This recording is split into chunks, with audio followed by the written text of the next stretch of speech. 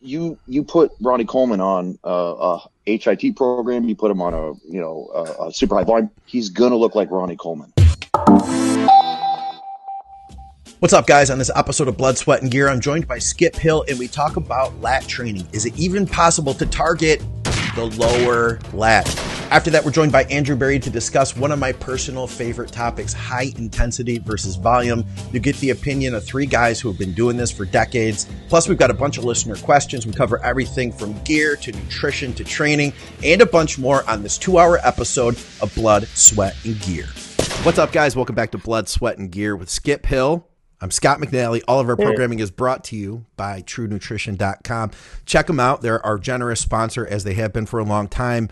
Our old code, Advices, still works, but I got with the True Nutrition team, Skip, and I always imagined, I was talking to VJ about this, that we imagined it was Dante in his own building by himself mixing these things up. Like he was the guy who did this. Yeah, in the bathtub. Like he had an apron. You know, yeah, somebody would do it with deer, but he does it with protein, right? He's okay, Scott McNally put in a new order. He wants a pound of Team Skip. He dumps that in. I was not in the bathroom, but yeah. In the bathtub. That's where that came from. Bathtub, right? Bathtub fakes or bathtub. What the fuck? Wasn't that the term? Bathtub fake? Anyway. Good shit. And let me point this out too. Well, hold on. The listeners, go ahead. We got to get to the bodybuilding. This is supposed to be like a little thing where I'm like, hey guys, thanks to our sponsor. Now we are on with the show. They already left. Skip, message me about the protein. They already left. They're gone. They're not even hearing this now. My mom will not leave. She's still listening. If you are watching, then we appreciate you guys being here. And thank you for all the likes, comments. If you haven't subscribed yet, we'd love to have you along because we have a bunch of podcasts coming out each week. I had to say that part. Let's talk some bodybuilding. Guys, Skip and I have been online now for an hour and a half. Yeah, makes us long. We're new to this. We're going to have David Johnston of Geared Up podcast fame. It's a podcast some of you guys might not even know about because the bodybuilding media world moves so fast. We're probably going to have him on again in the future. Well, when I say again, I mean for the first time. Again for the first time in the future. Skip and I are going to take the reins. I got to pick one of those words tonight. And we're going to answer your questions. So we are live at Facebook. You guys are welcome to drop in questions. We've got some topics lined up. For starters, why don't we do that back thing? Back thing? Sound good? Back thing. Yeah. Let's do the back thing. Back thing. It's all about elbow. What do you go ahead, jump in. You have it in front of you, right? Here's the question. So he says, is it really possible to build/hit the lower lats? Or is it just a case of the whole lat area getting bigger or smaller? I particularly ask as mine are on the higher side. Thanks. So he's and the three of us were talking about this before we came on, with DJ as well, before we had technical difficulties that were clearly all Scott McNally's issue. They usually are. No. So to cut to the first question, the first question is simple. I don't see, and you tell me what you see, Scott, but in this picture here, I don't see that there's a lat or lower lat, this huge contrast to where I go, yes, his lats are high. Yeah. I don't see that. Yeah. That's what we all three agreed on at the, before we got on here is that I don't think his lats are high at all. If I would say, you guys can't see my cursor, but you can see where his trunks are. And then if you go up just a little bit on the left side of his lumbars, you see where there's that like tiny little crease, that tiny little like wrinkle, just a few inches up. I would say that's like the bottom of his lat. Would you agree with that? Yeah, I would agree with that.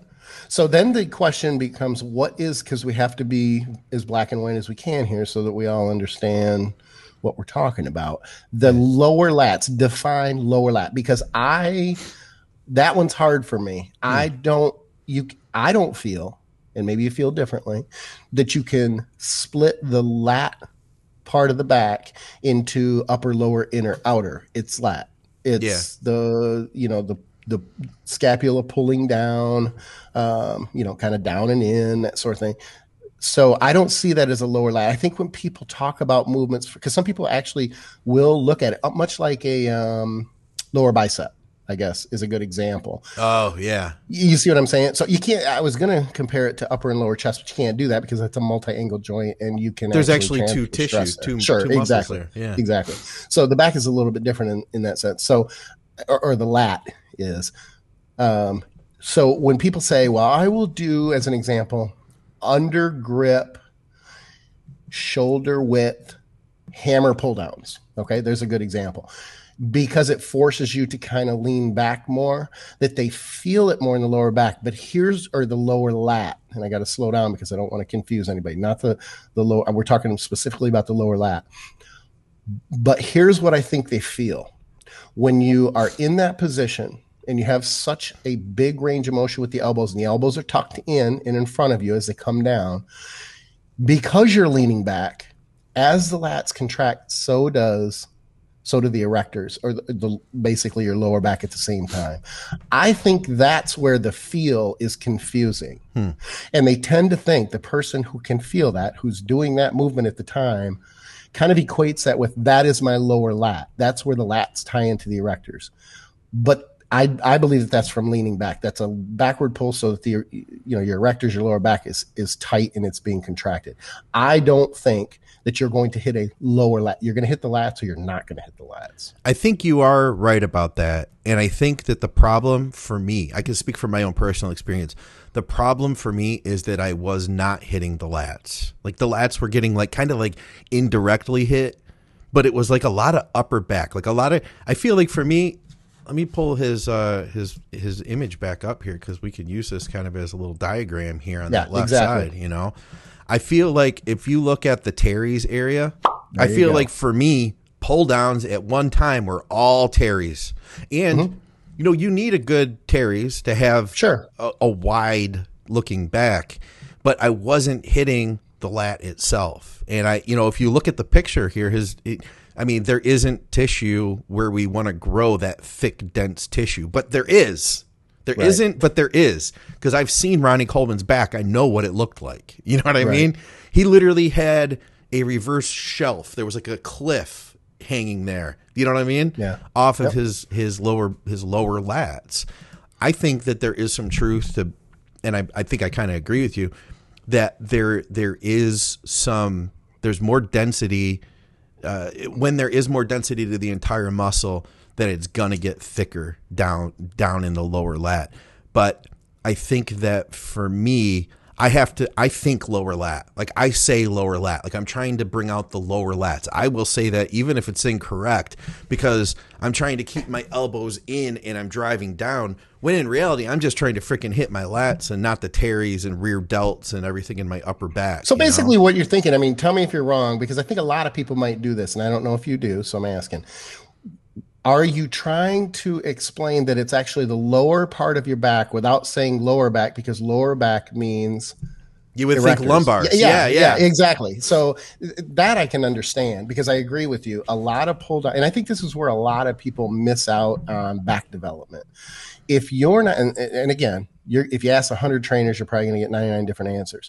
But I think really to hit your lats, there's a couple things that you have to do. I would even go so far as to say 3. One of them is, I think you have to do what I call finishing reps. You finish the rep.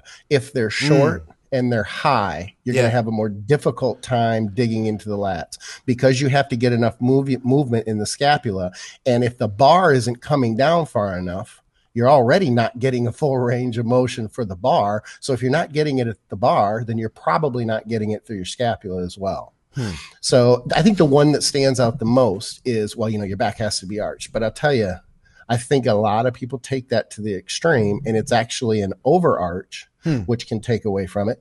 And if you stay in the arch position at the top, instead of coming forward or even contracting your abs a little bit, you're not going to get that, keep the contraction at the top and get the stretch at the top at the same time. And we're going to talk about some things, if we're not careful, that are difficult to explain without instructing. And that's why I sent you that video of Sam Brown on the Elite FTS Instagram, because he explained elbow position. And I've written articles about this in the past, because all upper body movements, doesn't matter what you're doing, in my opinion, come down to elbow position. Doesn't matter if it's biceps, chest, back, everything, even shoulders. Maybe not abs, but nonetheless, abs are probably the only exception, is elbow position. And he explains during a lat pull or a chin up, pull up, how even if your hands are wider than your shoulders, slightly wider than your shoulders, that you have to start with the elbows rotated in. And I'm going to try to do this, and it's not going to be very easy. Okay, this, obviously, I would be wider, but I'm just going to show the elbow position. At the very top, before you contract, it should look like this. Yes. The elbows need to start from this position, to the point where if you come up and you're wide, before you pull down for every rep, this should be your first movement. Yeah, I agree. Here, dude, I agree 100%. Yeah. I shot a video myself just today, actually. I'll see if I can find that and bring it up, because that's exactly what I was talking about. And I've talked about that for a while. When I do a pull down, even like a wide grip pull down, in the past, I would think elbows out. And to me, elbows out was like all Terry's, you know. That's and now what I've discovered is, to me, I almost explain it like I'm kind of doing a pullover. Like, think about the way your elbows are in front of you when you're doing a pullover. You're pulling it down like that. Right. And the bottom, if you were to, I've even gone as extreme as like bringing the bar down to my, I try to hit, when I use a straight bar and I go a little bit wider, I try to hit like the solar plexus, like the bottom of my pec every time. In fact, wearing this, somebody said to me that I hit the word gym on this shirt. Oh, no kidding. Yeah, Okay. that I consistently bring it down to there every time. And that's the key, is keeping my elbows in. Dude, I trained for years. I've gone back and looked at old videos that I had posted at gyms and stuff over the years. I never got that. And guess what? My back was never freaking great either. It wasn't until I discovered that I've actually been able to make some pretty decent progress with it. It's funny too. You have your example, I have mine. When I was younger, even when I'm old too, but when I was training when I was younger, my clavicles are incredibly narrow. The Ken Doll has wider clavicles than real Ken or real Skip. I'm actually Ken in real life. I'm only Skip in the bodybuilding world. But nonetheless, what I used to do was I would focus more on time under tension. I had my first few years as a teenager that I moved weight, but then I backed off because I thought that I was so advanced and, I had to be unique and different. So I slowed things down, and everything was a full stretch, full squeeze, and I would hold lat, and my lats were great, but everything else, as far as my upper back and things like that, suffered a little bit, and they needed those power movements, the T-bar row and things like that. So it really helped my lats to be able to finish and hold. If you're not sure, if you're listening and you're not sure, you're like, oh, wow, sounds like really good advice. Let me try this out. And you don't know where to start. This would be my advice. Well, first, check out Sam Brown's video on Elite FTS on Instagram, because he explains it very, very clearly. In fact, I was impressed that he explained it so well. There you go. Because it can be difficult to understand. And he explains it. He talks through it with the kid demonstrating it. And I say kid because, I'm 50. He looks like a child, though. It looks like a child. I know, right? He's not a child? So he's probably like 25, 28. Oh. Nonetheless, I got kids that old, so it is what it is. But what you can do is, if you're not sure, like let's say you start out with this shoulder width grip or slightly wider than shoulder width grip, and you struggle with the feel, move that grip in to where it's only, say, 12 inches. Your hands are only 12 inches apart with a neutral grip. Yeah. Because a neutral grip, where your palms face each other, will force the elbows forward, and then you can slowly start to widen from there, and then eventually go to an overhand grip. I think it would be easier to do that than it would to start with a wide overhand grip and try to get that feel. Yeah, I could see that. Now, I go with probably a little bit about shoulder width apart is what I do, and I found I really like the neutral grip close handle as well. Mm-hmm. Neutral grip close handle is easy for me to keep those elbows, where I want them to be. And I know this may seem and may be kind of rudimentary information. So if you're listening and you already know this, then okay, cool. But there are still some people that I'm surprised that don't know this.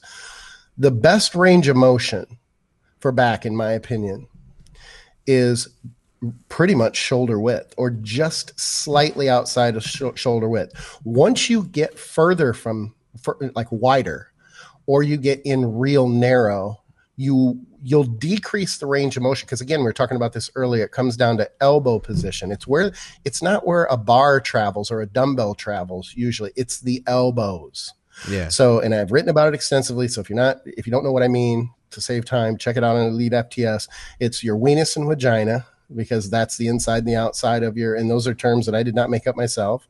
You did too, because I've never heard anybody else say that. You did make that up. Have you not, for real? No. I actually thought it was pretty damn good when I'm like, because exactly, you don't have to explain it. What part of the elbow is the weenus? What part is the vagina? It's inside, outside. It's pretty cut and dry. So I've never heard anybody else say that in my life. Oh, really? Okay. Yeah. All right. Yeah. But it's all about elbow position. So when it comes down to, getting that full contraction and everything, the elbow position is everything.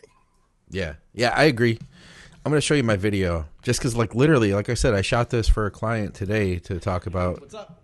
I'm going to try to do a set of. Ooh, actually, we have volume on this. And, the cues I use are, I feel that full stretch from the top. So I'm not bringing it up to here and then pulling back down. I'm coming all the way up, and I'm getting a really good stretch. I want to feel that all the way through the lat. You'll even see at times I kind of lean forward a little bit because I'm trying to stretch that even more. I'm very talkative. I engage against that stretch. Yeah, but you're explaining it. And so then from there, I keep my that's a good elbows description. in close. The movement's going to be more like this versus like this. You see a lot of people, pull downs traditionally, elbows are going out, and I feel that didn't ever activate my lats the way that I wanted them to. All right, here's where I get to show off. I'm still weak, dude. I'm going to turn the volume down here so you don't have to hear me going, ugh! Dude, I'm still weak. I'm recovering, man. I'm finally able to. Now, I think I got 10 on this, and I would have liked to have done 2 more. I was about at failure. Had I been in a better place, I would have. But this is the best I can do without killing myself now. I want to be able to recover.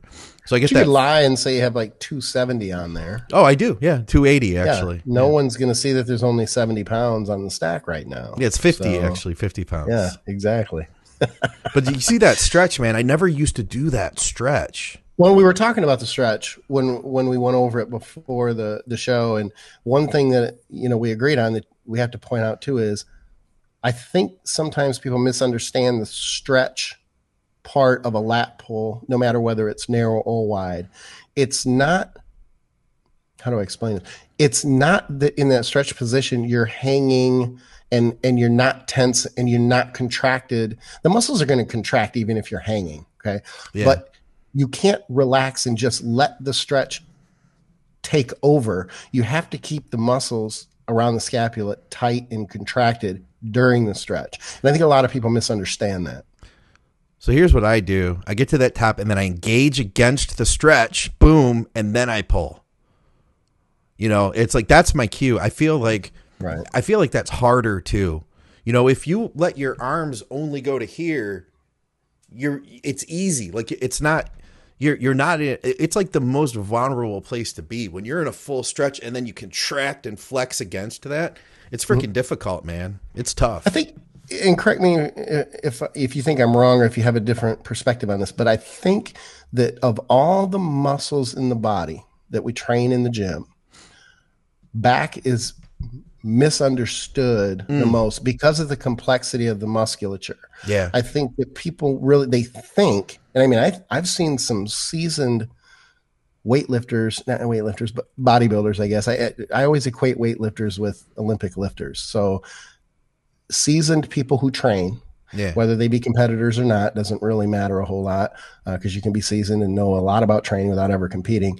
But they're not always, their mechanics are not always as good as they could be or they should be based on where they think it's hitting or it's not. And this discussion about the lats is a good example. I think there's a lot of people out there who are training back thinking they're destroying their lats, but now they're thinking, oh shit, that's why I feel my tears and I feel all these little muscles around, and they get fried.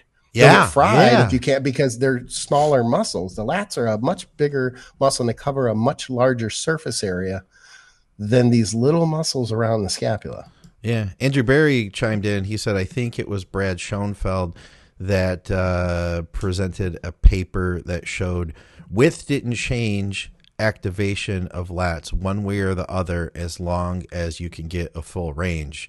I remember thinking at one point in my life that if you wanted to take a real wide grip, that you would get wider back. Do you remember? Right, but why is that? Who said that? I don't know. I mean, we heard that over and over bro? in the Pumping Iron. No, it was an Arnold thing in Pumping Iron. I mean, he did those. If we don't do it because of that, it certainly, his opinion in Pumping Iron pretty much backed that up. So with someone with, and the other thing is there's a lot of different components. Another thing you have to take into consideration is, do your scapula actually come apart? And is there a lot of range of motion, not even for the elbows or the bar travel, but for the actual scapula? My scapula won't come out and open up. So if I hang from a chin bar, I don't have those wings. Now, my wife can get in there and hang from a lat, or be in the stretched position from a lat pull or a chin, and hers come out real wide, much wider than mine. And even though my back isn't good, I got a better back than she does. So All right. Anything else we should talk about with this one? Because I think this is a good topic. I know we got a few other things. Yeah, I think we covered the basics of it, as much as we can. Again, with back training, it's far more complex, I think, than a lot of even training legs, in my opinion. Yeah, I'd say so too. I got this. I would say that those would be the top two, and you always hear it said. We've said it, I think, on this show before. We've said it on a bunch of the other shows, but you can't see your back, so it's harder to figure that out. Plus, there is so many muscles with the legs. I feel like with your quads, there's only a couple things. Either the sweep is weak, or the inner thigh is weak. Yeah, but we got to keep that topic for another. Yeah. Versus the back, it could be a whole. Plethora of things. I still think leg training is relatively complicated, but that it can sometimes be made to be overcomplicated when it should be simplified too. So. I have kind of this is a question. This is a bikini competitor asked me this over on the Gram. So I wanted to get it on because I really enjoyed seeing John Jewett, his performance. Ass. Yeah, I know. And then this picture is hilarious, isn't it? So she had asked, what's the question at the bottom there? Question for the next Advices Q&A. By the way, there's no more Advices. Advices is gone. Advices is dead to us. There's only Think Big. Apparently it was the wrong advices. Anyway, what gets someone this dry and grainy? When Jewett's wife is as dry and grainy as he is, basically. That is the funniest picture, dude. Yeah, it's pretty good. I don't know what I'm more impressed by, the glutes and the thickness of the leg, or that lat and back that's hanging underneath his armpit like it's like a half of a cow or something. Look at her quad to waist ratio going on there. Yeah. That's pretty incredible, dude. Yeah, no kidding. They should do mixed pairs. What did you say? Did you just meow? Was that you? No, I was hoping he didn't hear it. Linus he better not start crying because he's probably bored, and he does that when he gets bored. Bring him on the show. I know, right? If he comes over here, I'll grab him. So, dry and grainy. I mean, yeah. Well, first order is you just have to be lean enough. Yeah, and a lot of people just aren't. And I hate to oversimplify it, but get lean as shit. The leaner you get, the less water you're going to hold sub-Q typically. Yeah. So you don't have to worry as much about. So the big part of it is leanness. The other part is he's got so much fucking mass, and if he's full, and if you're full and you carry more mass, you're going to look that much. I guess the best way to explain is you can't carve are you going to have more detail if you carve a 2-pound turkey versus a 30-pound turkey? There's more meat. And if there's more meat in a muscle, there would tend to be more detail. Yeah. So he's got great legs. He's got ginormous glutes and a huge back and everything else. So I don't want to say it's easier. I mean, he's clearly worked his ass off to get in that type of condition. But the dryness and everything else, man, I think I'm not sure what he does. Oh, I think she was even referring to her because she's just as dry as him, Yeah. And I think you could say too, I mean, there was a shot of her turned around and I mean, she's freaking pretty. That was like the next picture over. I mean, she's freaking, you know, pretty peeled from top to bottom. But you looking at your cat? What's he doing? I'm sorry. Yeah, he's getting close, but he's crying. He wants attention. Sorry, that was totally distracting. So, you know, conditioning, that really is the answer. The girl who asked this question is freaking peeled, dude. Like, when I first met her, I was like, oh, she's getting ready for a show. I met her, meaning when I first started following her back on Instagram. And then like 3 months later, I was like, wow, she's getting really in shape. And then 3 months later, she's still really in shape. And then 3 months later, I think she did a show.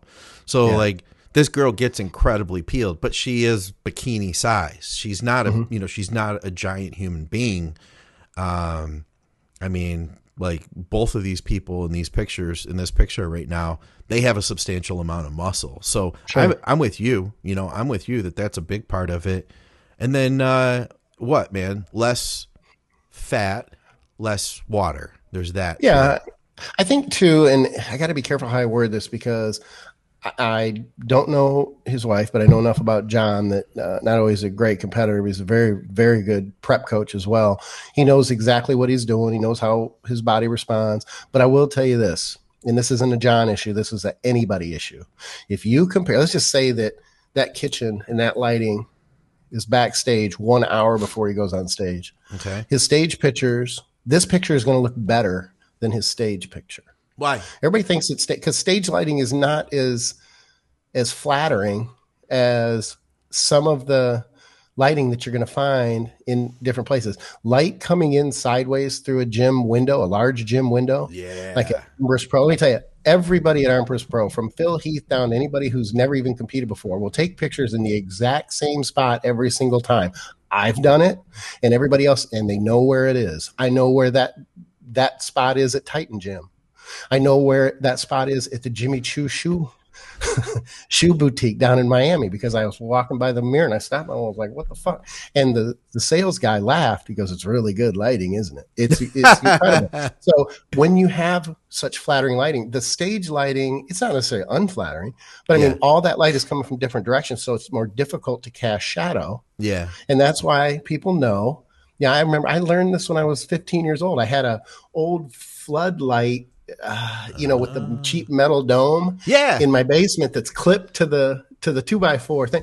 And I was so excited because there were shadows everywhere. I just went to town. In fact, not to make this too long, but doing the most muscular, I'm doing with my friends. We're going back and forth. I'm holding my breath because it makes the veins come out in your neck. So hit the floor. Bam. Oh, you passed out? Passed out. Yeah, I thought I was having a fun time too. Veins popping, I had to trap up and everything. You know, I'm like 15 years old. I don't weigh 140 pounds, right? Yeah. And bam, fucking ate it.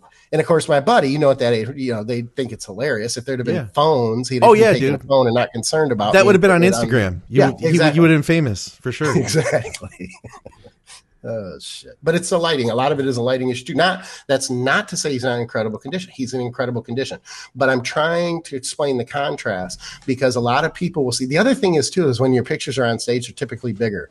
Take a picture of you and that looks really flattering, and then blow it up on a bigger screen. Like not blow it up, but like just look at it like a bigger size. Not blow it up, magnify it. Because if you magnify it, it'll lose detail. The picture itself will lose detail. But if you make a picture smaller, it's going to look more impressive from a detail standpoint than if it's larger. Oh, yeah. I mean, there's, I don't want to say there's tricks, but all I'm saying is if you compare one and you say, and people do this a lot, the clients of mine will do this. They'll be like, I must have blown it because I didn't look at this picture here in my bag. I'm like, that's some of the best lighting. And as competitors, we gravitate towards that lighting. Sure.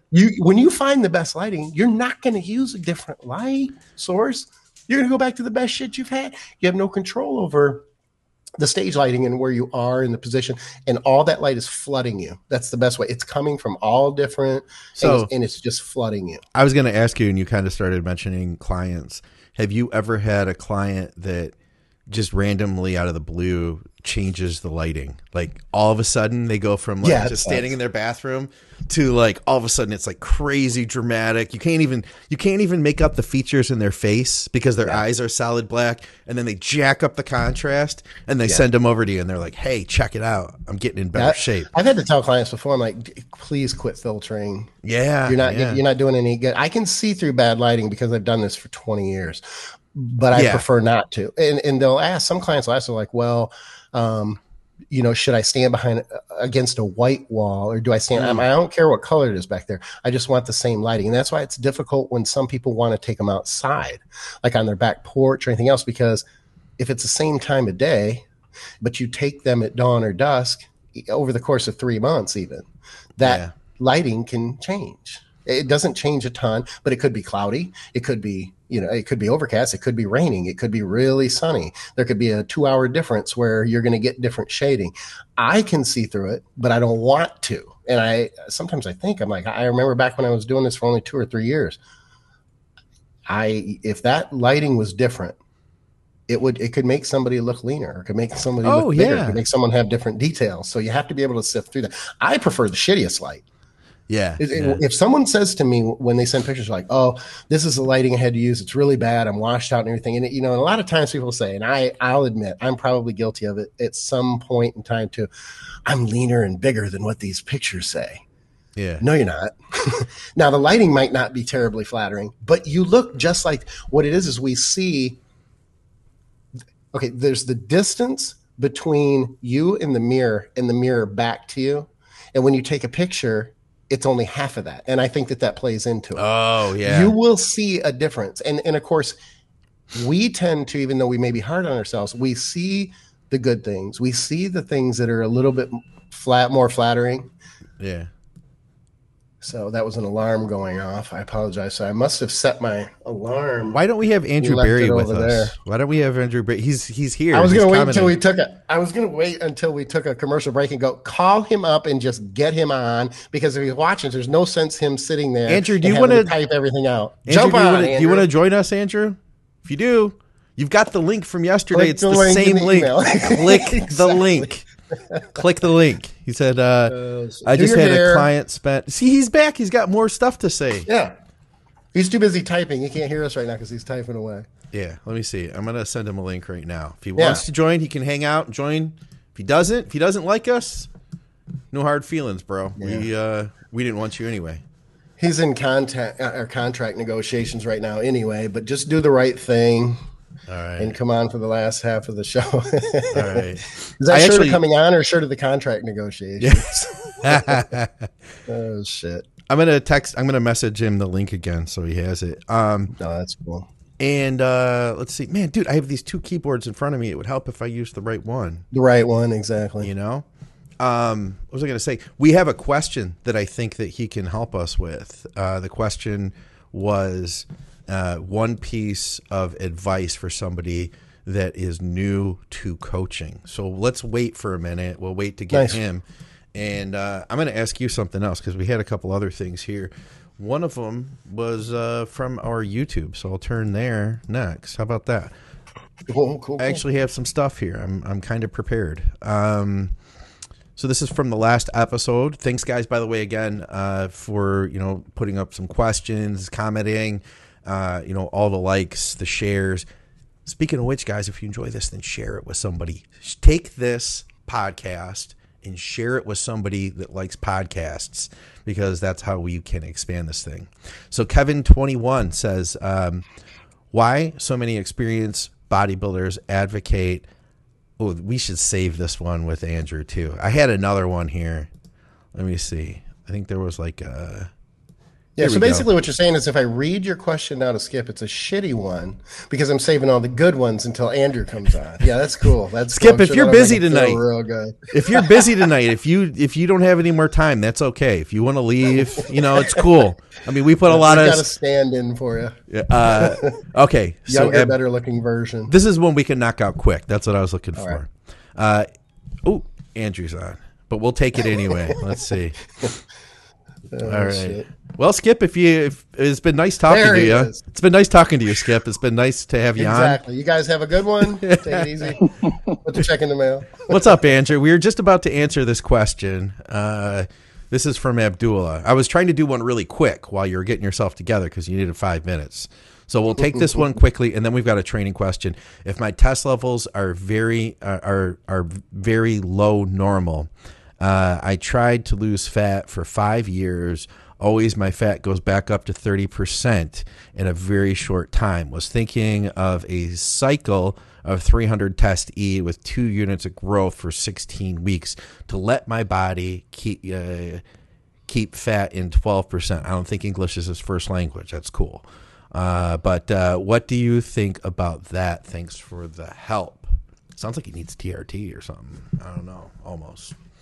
I think he's assuming a connection, though, between more of a direct connection between hormone levels and his body fat levels. I'm going to take a stab, and I'm not beating up. It's Abdullah, right? It's not up there anymore. Yes. I'm not going to beat him up, but I will say this. You mean you're going to you're not even going to let Andrew answer the question now? No, okay. He can wait.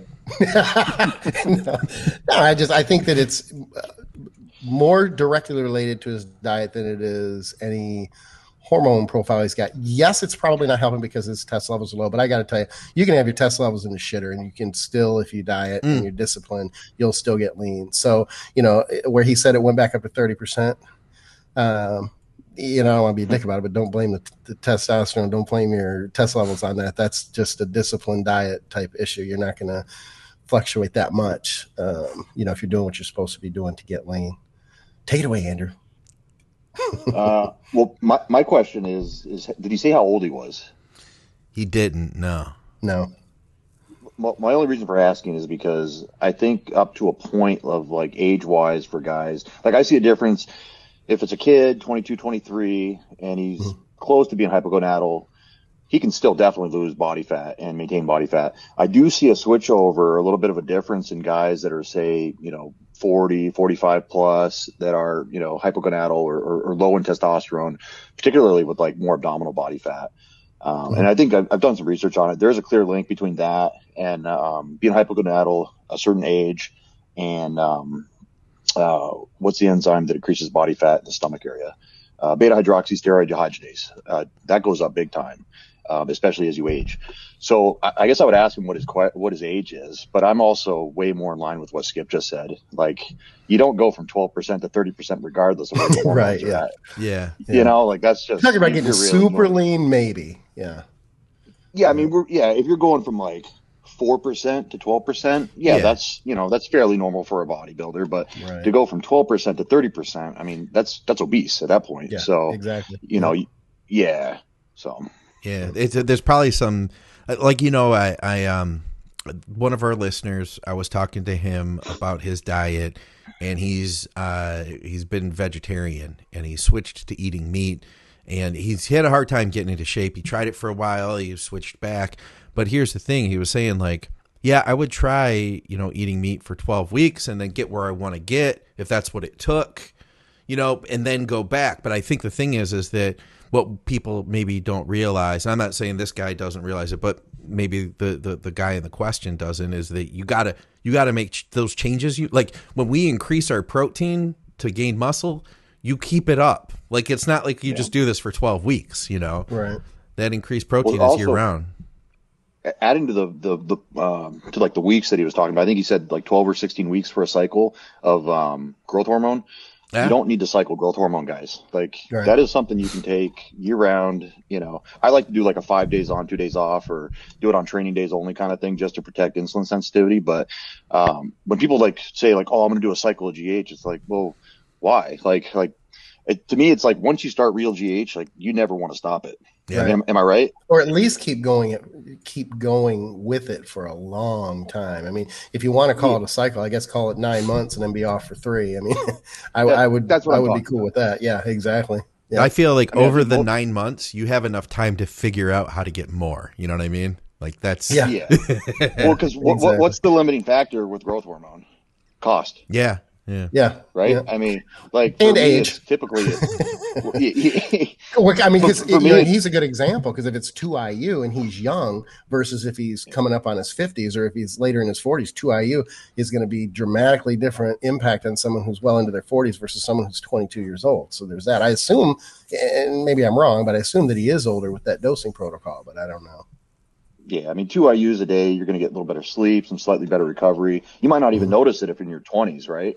But Right. if you're in your 40s, I think you're going to see a dramatic shift. Absolutely. Yeah. Andrew, welcome to the show, by the way. That's right. Thanks for joining us, man. I was sitting on the couch. We just got back from a long drive. We were kind of doing some shopping today, and I was sitting down. I'm like, oh, the guys are on. And I just started watching and started chiming in like I always do. We got Matt Marshall too. He's watching us. We've got your question, Matt. We're going to tackle that shortly. Let's see. Here's the question we had about training. And I was about to pull this up as our like little 1 minute question, and then I was like, no, let's save this for Andrew too. Why so many experienced bodybuilders advocate high intensity, low volume failure training, but most of the research points towards high volume, high frequency reps and reserve training? Are both viable options that will get the same end results long term, or is one overall superior? Run with it. I think it's funny how every couple of years we come out with a new term. Like, I feel like the hot word the last year or two has been reps in reserve. Yes, RER. it is. Yeah. Like, I got clients that are, I think I didn't even know what it was until a client like maybe 6 months ago was like, I've been doing this with 2 RER and 3 RER. And I'm like, what are you talking about? RER? Yeah, I'm trying to decipher it. And then we just always said like RPE of whatever, or I left 1 or 2 reps in the tank, or, I think that's the most common terminology I've used, when I'm talking about doing like a pump workout or something, like leave 1 or 2 reps in the tank. Don't go to failure, Yeah. But to his question, I think he kind of just answered it in a sense, because if he's saying that they're both equal in terms of results, why wouldn't you do the one that's more efficient, that's going to get you out of the gym quicker?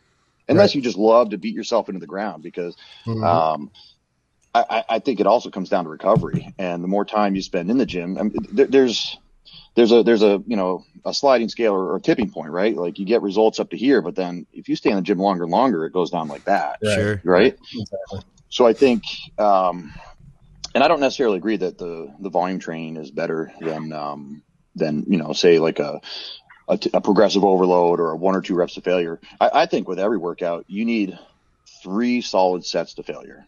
Like, and I don't care what type of workout you're doing, whether it's a leg training day, a back day. I think, let's say you're doing 5 exercises, 3 of those exercises have to have a set that goes to absolute failure. And then you can add a little bit of volume stuff afterwards for some of the metabolic pump stuff. But generally, I just think, why not use both? But I guess that's what I'm saying. Why not use both? The only issue I had, because we talked about this prior to the show, sometimes we go over these questions, so you get put on the spot when you don't get to look at them, and then I go, hey, run with it, Andrew. I think it's funny that he said that, and I don't mean this in a disparaging way, but it struck me as odd that he said that most of the research points towards, well, it does in the last 9 months, because that's the only thing anybody is focused on when it comes to training research in the last 9 months, is this RPE, OPP, whatever the fuck they're calling it, reps in reserve. So, and we've spoken about it. I mean, there's something to it, and it's come up enough that I thought, okay, I better take a look at this, just to, see why everybody wants to train so much easier. But, I would disagree with the point that all of the research, and I'm just using his words against him, all of the research indicates, well, all of the research in the 70s indicated that Arnold was training correctly. All the research in the 90s was that Dorian's way of training was the right way. Then we went to DC training. It all works.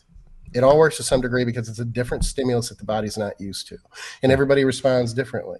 There are the John Defendises who will respond incredibly well to 100 rep sets, because he's insane and is still doing them at his age now. And he's doing 20 or 30 work sets. Now, whether they're to failure or not to failure, take that many sets to 100 reps and tell me that you don't believe in God or you haven't seen him. and I'll be impressed with that. There's just so many different ways to train that I understand that you want to know our opinion on it. I guess my answer would be it's whichever one works out better for you, and switch them around, because if it's something your body is not used to seeing, then you're going to respond to it. It might be short for a brief, short amount of time, or it might stretch out further.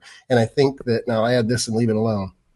Just because you do something or use a training method that works longer or works for you for a longer period of time doesn't mean that's necessarily better. It means that you responded to it at that point. It could be completely different in 6 months, or if you come back around to that same method in 2 years, you may not respond to it. There's always conflicting or changing variables. So, get out. If something isn't working, get out, change it up. And it comes down to recovery. You said it, everything is recovery when it comes to training and growth. It just is what it's. Same thing when you're dieting, I guess, too, because if you're not recovering, then you run the risk of actually, I don't want to say losing muscle tissue, but to make so that we all understand what I'm saying, losing muscle tissue doesn't disappear, but nonetheless being too depleted, doing, too flat, overtrained, things like that. And then you got to dig yourself out of that hole to get it back. Those are my air quotes. Get the muscle back. Yeah. Yeah. I think there's this. It depends on, like you guys have both said, genetics really is what a big part of that comes down to. We can't compare what's worked, because like the argument always comes up. Like Jay Cutler did a lot of volume, Ronnie did a lot of volume, and yeah, they did. Arnold did a lot of volume. And one of the things that I always come back to is that there are going to be people who can do a lot of volume. There are going to be people that can handle anything you throw at them. Brandon Curry, I've talked, every time we talk about this now, I bring him up because I think the most enlightening interview I had with him was when Scott Stevenson was on with me. And we talked all about what Brandon does at Oxygen Gym. And we tried to figure out, like, what is it about Oxygen Gym? And they just literally pound you into the ground. Like, there is just nonstop volume there. And either you respond to it or you wither and leave. That's what it comes down to. So if you respond to like that super high intensity, high frequency stuff, high volume training, then, you can hang and be a Brandon Curry. A lot of us can't do that. Now, you make a very good point. And just so that no one loses track of it, they also, when they leave the gym, they do nothing. They're not going to jobs like the rest of us. They're not dealing with the stress of families. They have literally given over their lives. But I don't want to get off track with it though. But I mean, the training itself though is, listen, I do nothing myself. Like, I can sit here at my desk all day for 22 and a half hours if I want. And the other hour and a half is out in the gym, and I still couldn't do what he was doing, Right. I think we got to exclude like the three people you mentioned, Jay Cutler, Brandon Curry, Ronnie Coleman. Like, we can't use some of the three most genetically gifted people to ever pick up an iron. You know what I mean? Like, I think like when we're talking about stuff, we should always like relate about, like us, people with more than average genetics, maybe slightly better in some cases, but you put Ronnie Coleman on a HIT program, you put him on a super high volume, he's gonna look like Ronnie Coleman. Yeah, he's gonna look like Ronnie Coleman. Yeah. You know what I mean? Yeah. And then the other thing I wanted to add was, have either of you guys read Brad Schoenfeld's most recent edition of Hypertrophy? No. You know what I'm talking about, right? Brad Schoenfeld. He's the scientist who does. Yeah, I just haven't read it. Okay, it's a good read. It's it'll take you 2 or 3 days or so. It's not too bad. It's good for cardio. But anyway, I read it. I looked at all the studies that he did, because he has like 70 or 80 studies in there. The conclusion I came with is everything works. Well, that's what I was getting at. That's what I was trying to kind of get there. No, that's all right. No. Because I did the same thing. It depends where you're at. Especially for a new guy, everything works for a new guy. There's that, and you can do a lot of volume. And I feel like here was my evolution, and I see this evolution in people all the time. I train one body part a day or one body part a workout. I train 5 days a week, and then I get X results. Maybe my chest didn't grow. So then I say, well, why don't I hit chest twice per week now? And guess what? my chest grows. But there comes a point that you can't say, well, why don't I hit chest 8 times per week? Like there comes a point where you can't make that progress anymore. You can't continue to add more and more volume. And that's, I think, where the guys who don't have the Brandon Cray genetics start looking toward increasing the intensity and start looking toward, like Skip said, the recovery, because you gotta be able to recover from it in order to grow. That was my soapbox of the day. Now, I'd like to make this point too about talking about Ronnie Coleman, how hard he trains, and everything else. Volume and intensity are both obviously relative terms, but to get one, you have to give up the other. So, and I think what happens sometimes is, unfortunately for Instagram and Facebook and even YouTube for that matter, people will see those workouts or they'll see a set. They don't see the workouts. So they don't see the other sets there, and they assume that then they hear down the road, while he does 12 sets or 15 sets, they probably don't look like that set, because we all have egos and we all want to make sure that the video that's going up is the best video as far as intensity and effort, and that you can't assume, and I think we all do, a lot of us do, we assume that every set looks like that, and that's not the case, because you just can't have both. If you are going to go with more volume, and Jay Cutler is a good example, just based on his training. Phil Heath, same in a sense, because Phil doesn't train as heavy as he could because he's stronger than the actual weights that he has used. And he doesn't train as intensely until the camera comes on. And that's not a shot, because he's clearly, he was king shit, and he's arguably one of the best bodybuilders in the world. So I'm not trying to shoot him down in that sense. I'm just being honest and saying that you have to find where that fits, because some people will grow more by training more intensely in shorter duration, and some people will benefit, from the a little bit higher volume. I think sometimes people think volume, they think, oh, it's got to be 20 or 30 sets. It's a relative term, people. Yeah. So is intensity. So you have to balance those. Yeah. The only other thing I'll add to that is the difference in fiber type distribution from some people to the other people. Type 1 fibers versus type 2 fibers. Obviously type 1 fibers might do a little bit better, with the more higher volume, higher rep ranges, whereas, maybe someone with a little bit more of the type 2 distribution probably does better with the high intensity techniques that we're talking about. Mm-hmm. Even rep ranges. You start getting crazy rep ranges like those too. Same thing. Yeah. Yeah. I'm super passionate about this topic, by the way, in case you guys didn't know. I'm passionate about anything training related, because I think that it gets overlooked so much more than gear and that sort of thing. Nutrition obviously is important too, but I put gear number 3. And anytime I say that, people who haven't taken gear for very long, they want to call you a liar and you're hiding secrets and, what is the perfect cycle? It's like, Jesus Christ, learn your training, learn your nutrition. What's up, Jeff Malarski? To your point, actually, I just got a new client from my gym who's been, a member at my gym probably as long as I've been there, 4 or 5 years or whatever. And, I see him and everything. And my very first email to him was, look, I'm going to give you diet. I'm going to give you all the other advice that we're talking, that goes with coaching, but you need to learn how to train harder. I see you, and this is not a knock on you, but you need to learn to harness some intensity. None of this 3 sets of 10, going through the motions. I go, the biggest thing you can do is leave your phone in the gym bag. Because it's just a buzzkill when you do a set and then the first thing you see is someone's like, and they're right back to scrolling, or the kids are on the Snapchat. So you sounded so really old right now. You sounded so old. The kids are on the Snapchat. You said, yeah. Well, like you guys, I grew up when you had to have a Walkman. Yeah. But no, you can just see it. I don't know how you can go from 0 to 60. If you've been sitting there playing with, what I mean, and harness that mental energy, especially on leg day or whatever, how do you get that intensity up if you're sitting there scrolling, texting someone, chat, that kind of thing? Here's what I figured out. Do you agree with this? I would think you do, but I guess I don't want to lead the question, or lead you with the question, but when in doubt, train harder. Yeah. Not when in doubt, back off and leave reps in the tank. Train your fucking ass off. And if you're not training legs as hard as you train chest, if you're going to failure on chest and your ass ain't going to failure on squats or hacks or you're not giving yourself, I just said that 3 fucking times. You're not giving yourself or giving your legs. You're not training your legs the way that you should be training, because you're training chest harder than anything else, or you're training biceps harder than anything else. You need to be going balls out on everything.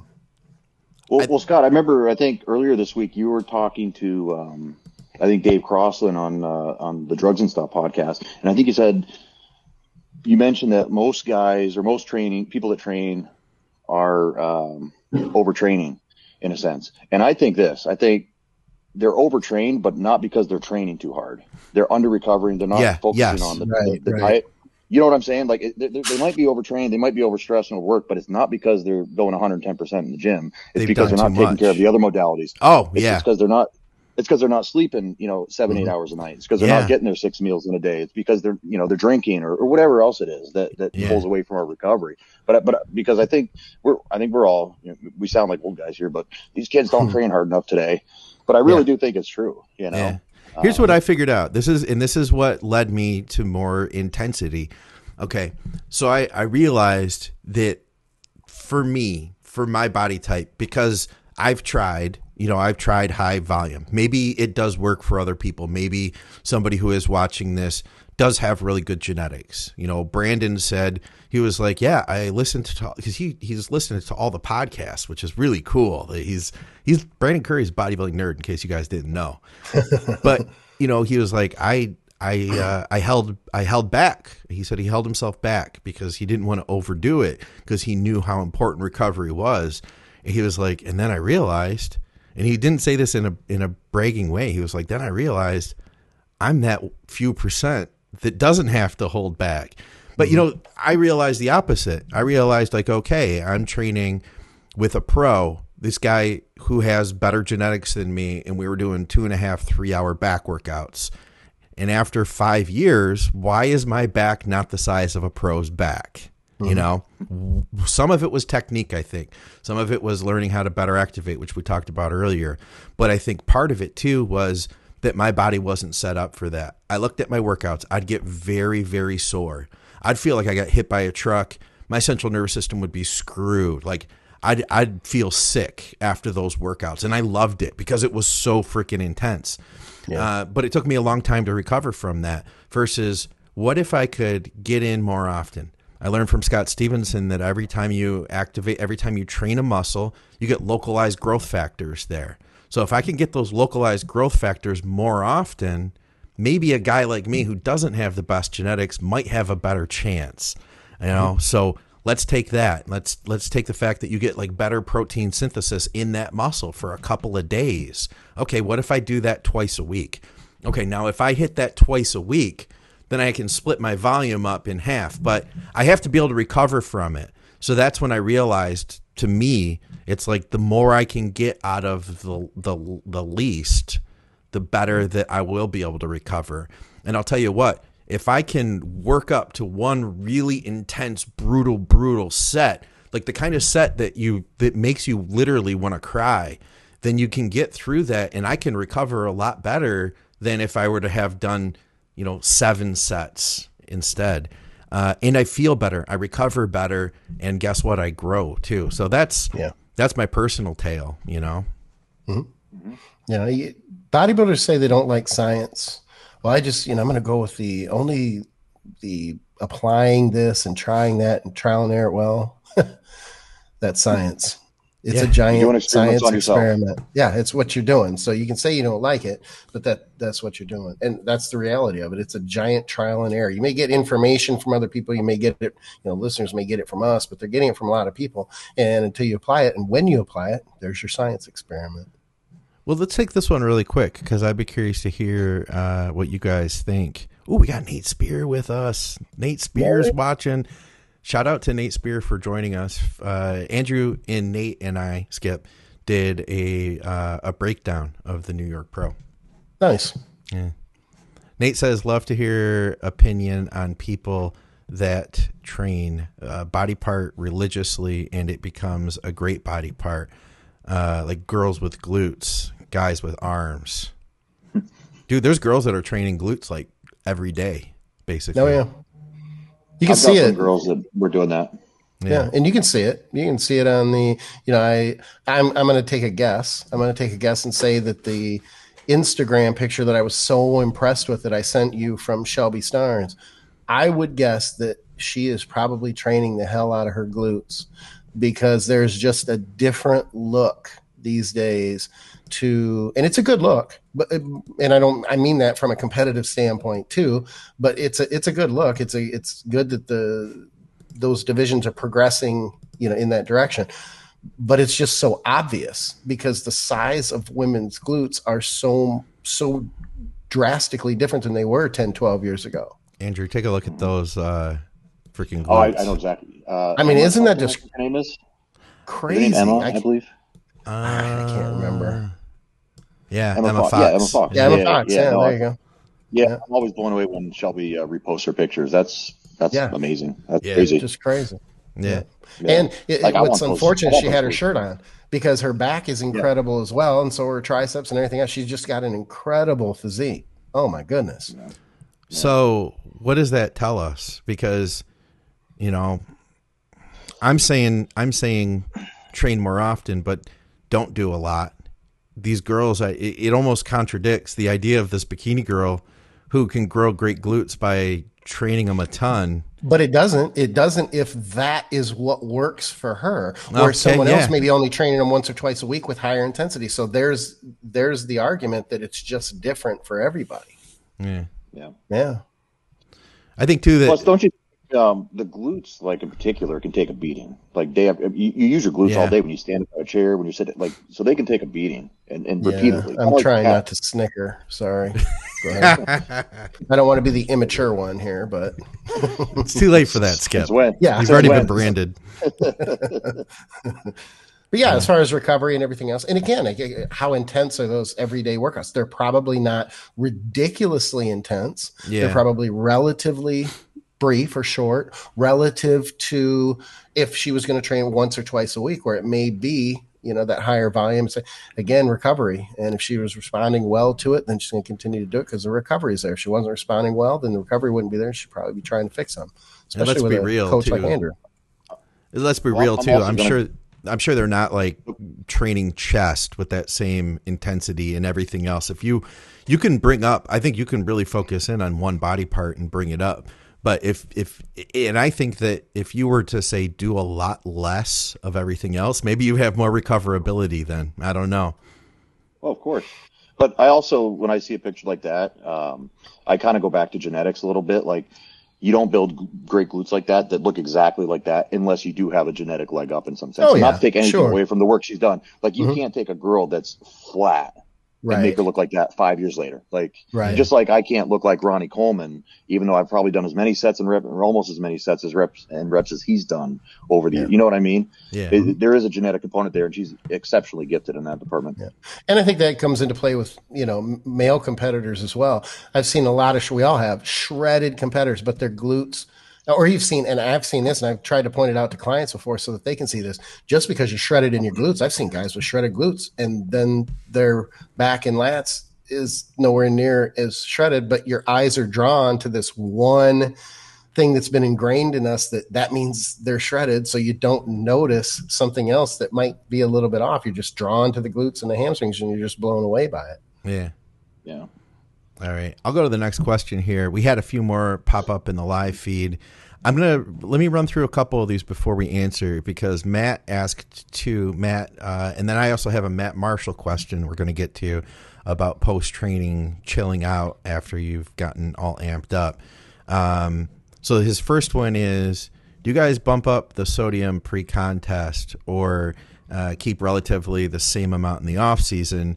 And then his next question is, have you guys encountered clients very prone to cramping, takes mineral supplementation, no clen involved, and well hydrated? And also he says his sodium is high. Don't we have a maximum cutoff for questions? I mean, come on, Matt. I felt like they all related. Let's just see how many I can ask before they stop me. Yeah, 2-part question over 3 posts. I like that. Yeah, exactly. So run with it, Andrew. I'll back you up. Well, I got a little story. So 10 or 12 years ago, I was like addicted to Diet Mountain Dew, and I was drinking like a couple 2-liter bottles a day. Like, that was my water. Okay. And all of a sudden I'd be getting these weird cramps in my front delt. My eyes were cramping. My calves were cramping, kind of like the way some people do when they use clenbuterol. And I'm sitting there, I'm like, what is going on? And I'm like, what is one thing I'm doing that I didn't used to do. And I started looking up carbonic acid, which is in soda. Carbonic acid leaches phosphorus out of your body, and it will cause muscles to cramp up the same way as if you have a mineral depletion of some other sense. Yeah. So I guess what I'm saying is maybe he should look at his diet as a whole, or the other things he's putting into his body, and see if there is something that maybe is interacting, leaching and pulling, either magnesium, phosphorus, calcium, one of the electrolytes out of his system, causing this cramp. That's my little story. I can't remember what the full question was. I'm sorry.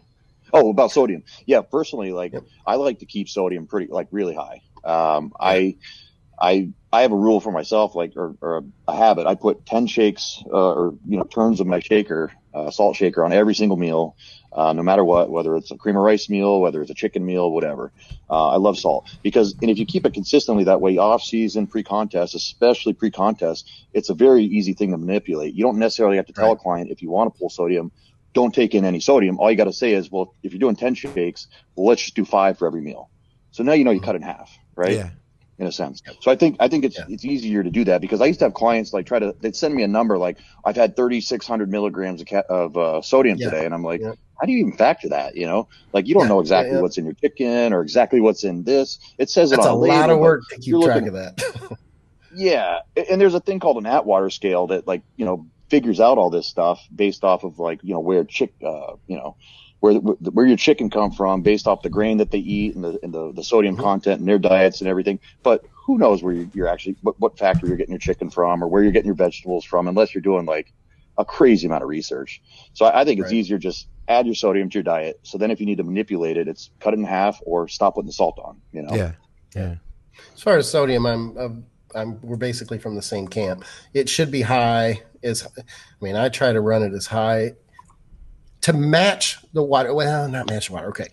Sodium intake does have to be balanced with your fluid intake, so that any extra sodium you are pushing out, and you're not holding water, you're not increasing blood pressure that way, things like that. But sodium is incredibly important because of even just contractile force. The muscle will contract harder and be fuller. Yeah. You can also move carbohydrates and store them as glycogen quicker with sodium. So anytime you're loading carbohydrates, if you do it without sodium, you're going to have a hell of a time, or a tougher time, because it's not going to be as efficient of a process to store carbs as glycogen. So that being said, I think his question was around sodium loading, right? And I'm not a big fan. Maybe it wasn't, but No, I'm not he a big just fan said, of loading anyway. So what do you do with it, basically? or it wouldn't be any different from prep to off season. Okay. All right. Fair enough. And I don't load. And my reasoning for that is it should be high the whole time. It's the same. I do the same thing with water. I don't increase or decrease. It just has to be at a certain point at a couple weeks out, and then we maintain that. But the sodium should be high. The mineral thing, it's funny that you say that, because soda can be horrible when it comes to issues like that. And you at least got to the point where it was something that was so obvious that you had to look at it. So had you not gotten to that point, you still would have did, because anytime you have that imbalance in electrolytes, you will lose contractile force, potentially lose strength. And I even have wondered too, and there may be something out there, I haven't checked on it, because I just wonder and don't check.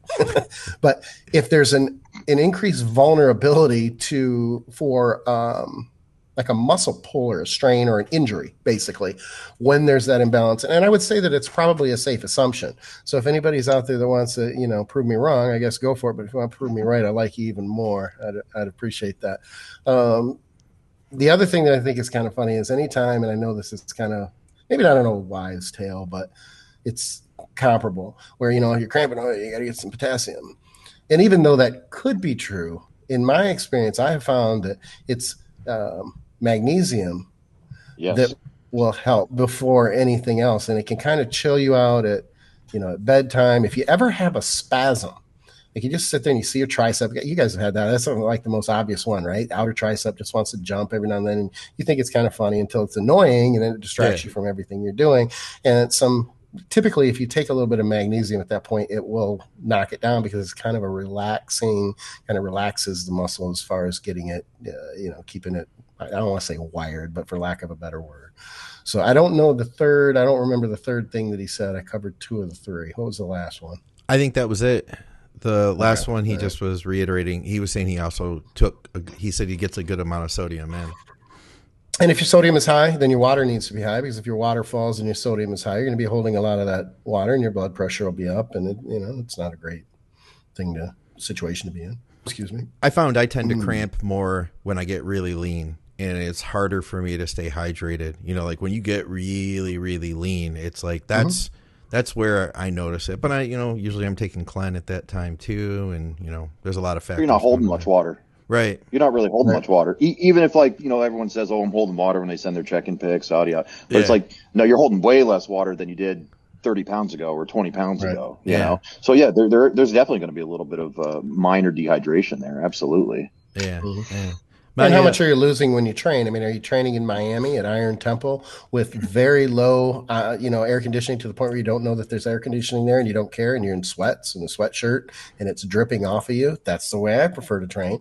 But you have to be very careful with your electrolytes in a situation like that and your fluid intake, versus if you're in a 24-hour gym or 24-hour fitness and it's, damn near cold in there, or it's chilly and you're hardly breaking a sweat. You might be busting your ass, but it's so chilly in there that you're not sweating as much. There's, what's your job? Are you doing lawn maintenance all day in the middle of July? Yeah. Or do you sit behind a desk in a cubicle in an air conditioned, office all day? There are other environmental factors that you have to take into consideration as well. And how much Tren are you taking? To give him some advice, what I would do is I would add in, it's a product called Trace Minerals, 40,000 volts, and it's got the magnesium, it's got calcium, it's got some sodium, it's got basically all your electrolytes. Tell them to do I guess I can tell them directly, Matt, do a serving in the morning, first thing, and then do another serving either right before training or throw it right in your intra water or your intra drink if you're drinking one. I think that might help you out big time. And if you're using a salt, don't use just plain iodized table salt. I would use like a Himalayan salt or a Celtic sea salt that has a full spectrum of micro minerals, not just your sodium. Yeah. What's the name of that product again? It's Trace Minerals, 40,000 volts. Yep. It also goes, I think, they might have changed the name to Concentrace. I can't remember exactly. Okay. I still see it online as both products, but I think they're virtually similar. But it's from Trace Minerals. It comes in a blue bottle. Yep. It tastes like salt, So yeah. I've used that, and then I use this. It's called Ultima, and it's electrolyte blend. And you just take a scoop, put it in, And I'll tell you what I noticed. I didn't know this all my life, but I'd find that when I did work a manual labor job, I would have some days, and like you said, Skip, summertime, the warehouses that I'd be working in, they'd be hot. I'd sweat a lot. I'd keep drinking water, but no matter what, I'd get off work. It was time to train. And I could just tell, I felt like I was drained. The feeling, the feeling when you've been out in the sun and you feel drained, you are dehydrated at that point. I've since discovered the Ultima electrolytes, and I'll tell you what, this is the way I've explained it. I won't say that it's like a pre-workout where you feel stimulated, but I feel like that my energy level to train is more consistent, and my endurance lasts longer. And that's regardless. Some days you have really good workouts, and other days you feel like you die out quicker. But when I use that product and I keep my electrolytes up, I keep my minerals up, then I feel like I'm consistently able to get the workouts in that I want to get. I think that's a huge factor. Oh yeah. Great. Well, what's the first thing you tell a client when, let's say their carbs are really low, they're 3-4 weeks out, they're like, man, I can't get a pump to save my life. For me, the first thing I tell them is all right, I want you to take a fairly whopping dose of sodium, of salt, before you go into the gym. And usually it won't completely fix the problem, but they're like, oh, I'm coming back to life a little bit, at least for a training session. Yeah, for sure.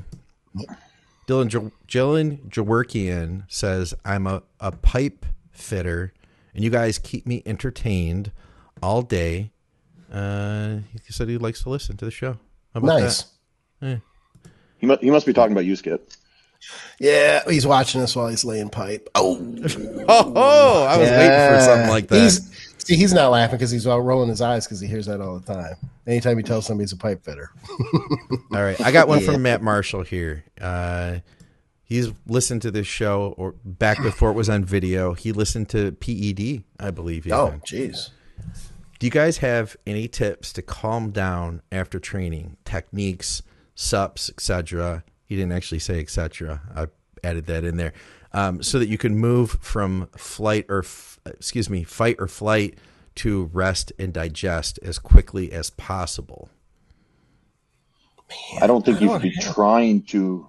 Well, I got some things, but like I don't think like you shouldn't force it. Like I don't think you should be trying to move into it as quickly as possible. You should let it happen. Well, I know I was going to go there too. Yeah. Someone was telling me there's a supplement called Delta 8, which is similar to marijuana. It's a THC derivative or something like that, but it doesn't get you as high, but it does get you back into your parasympathetic. But, you know, obviously, like, training is going to jack you up, get you into the sympathetic nervous system, all that good stuff. What I tell people to do on your ride home, do some deep belly breathing. That's been shown to help get you out of fight or flight and get you back into the parasympathetic. Or, you know, like, there's a reason why we do the cool down. Like, you know, like they always used to say back in gym class, go do your stretching. Go do some, I have a lot of clients do vacuum exercises after training as part of their, you know, to kind of cool them down a little bit and give them a little bit more time before they run and try to scarf down some food. Obviously when you're in prep and you're starving, you know, you just did, you know, an hour and a half training and 45 minutes of cardio, and it's your second cardio of the day. You're probably walking over to that food and you're like, you're getting it in as quick as you can because your blood sugar's dipping. But, you know, most people, I tell them, like, don't eat until you're hungry, for one thing, because that's a good sign that your fight or flights, you know, or your parasympathetic's back engaged. But do some deep belly breathing. You know, or when you get home, take a shower first before you dive into the food.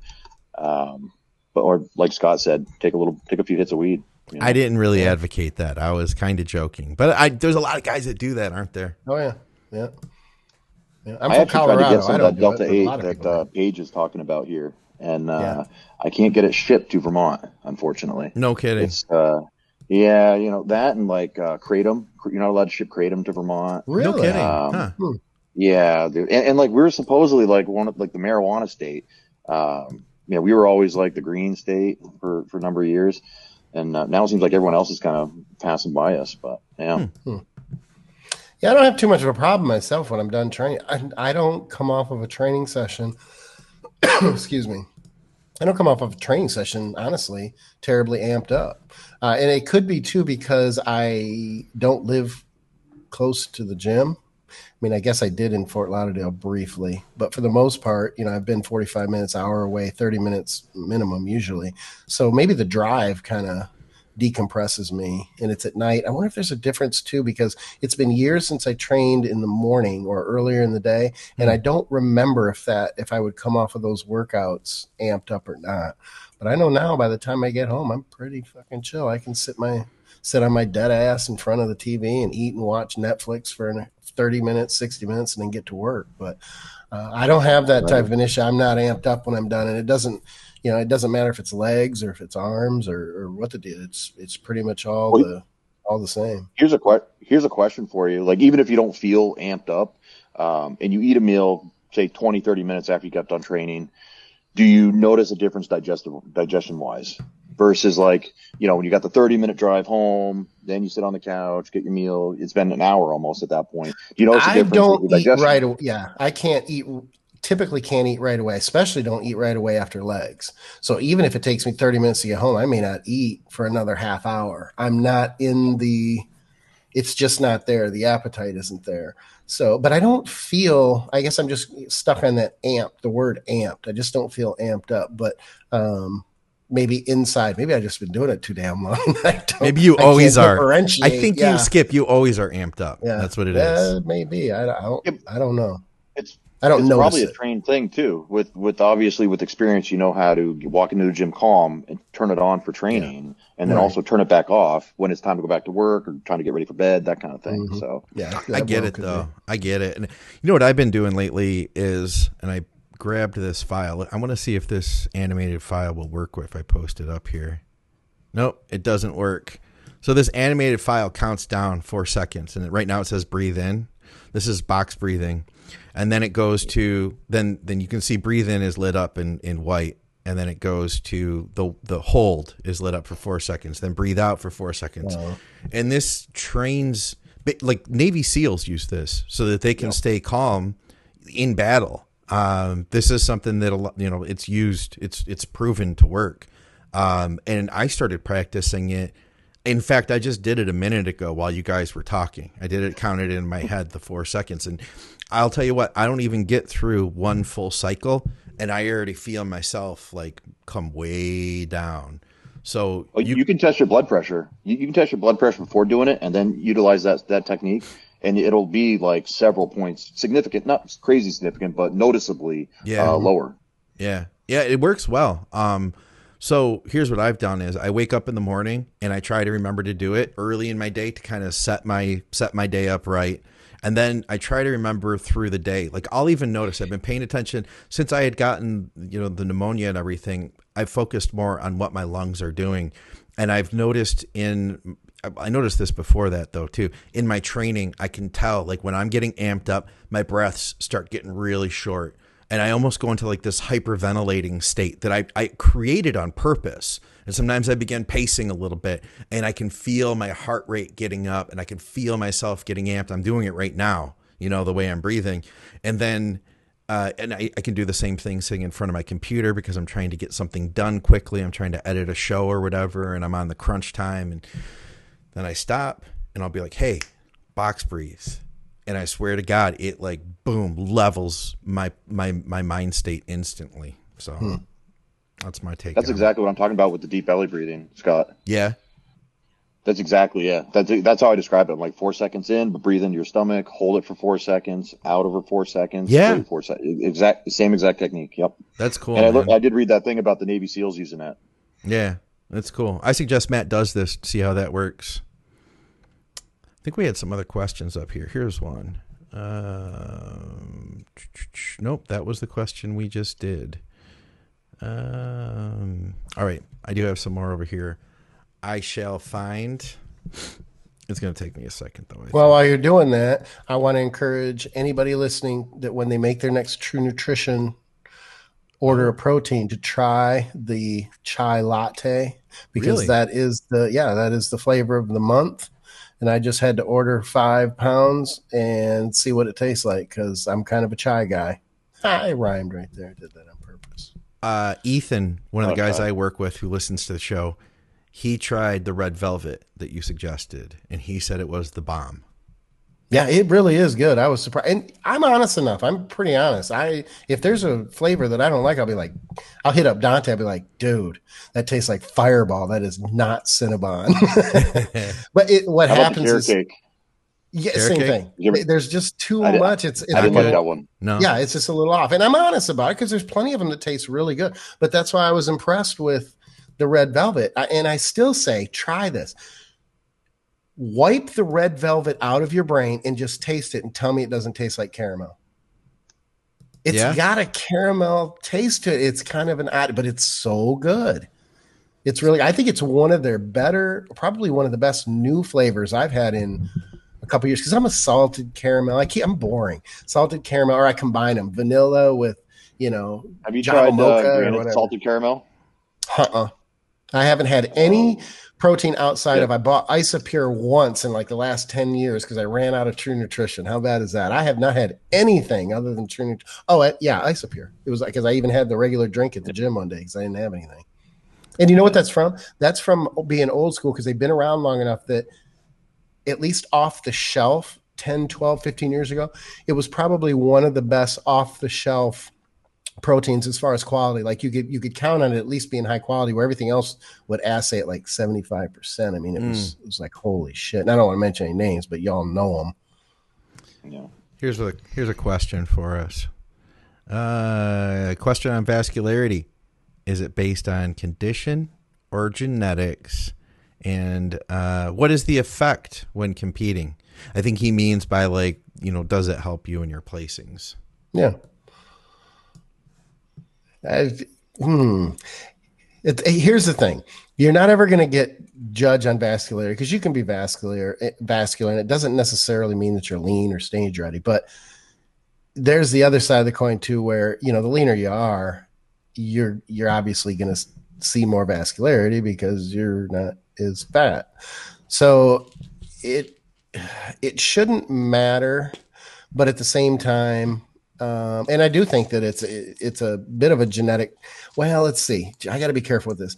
I don't know this necessarily genetic, but there's a genetic component in the sense that some people can be shredded, not terribly vascular, where other people can be shredded and be really vascular. I also think that you will get more vascular as you train more in your body. I mean, basically what's happening is it's massive vasodilation because your body has to move more blood.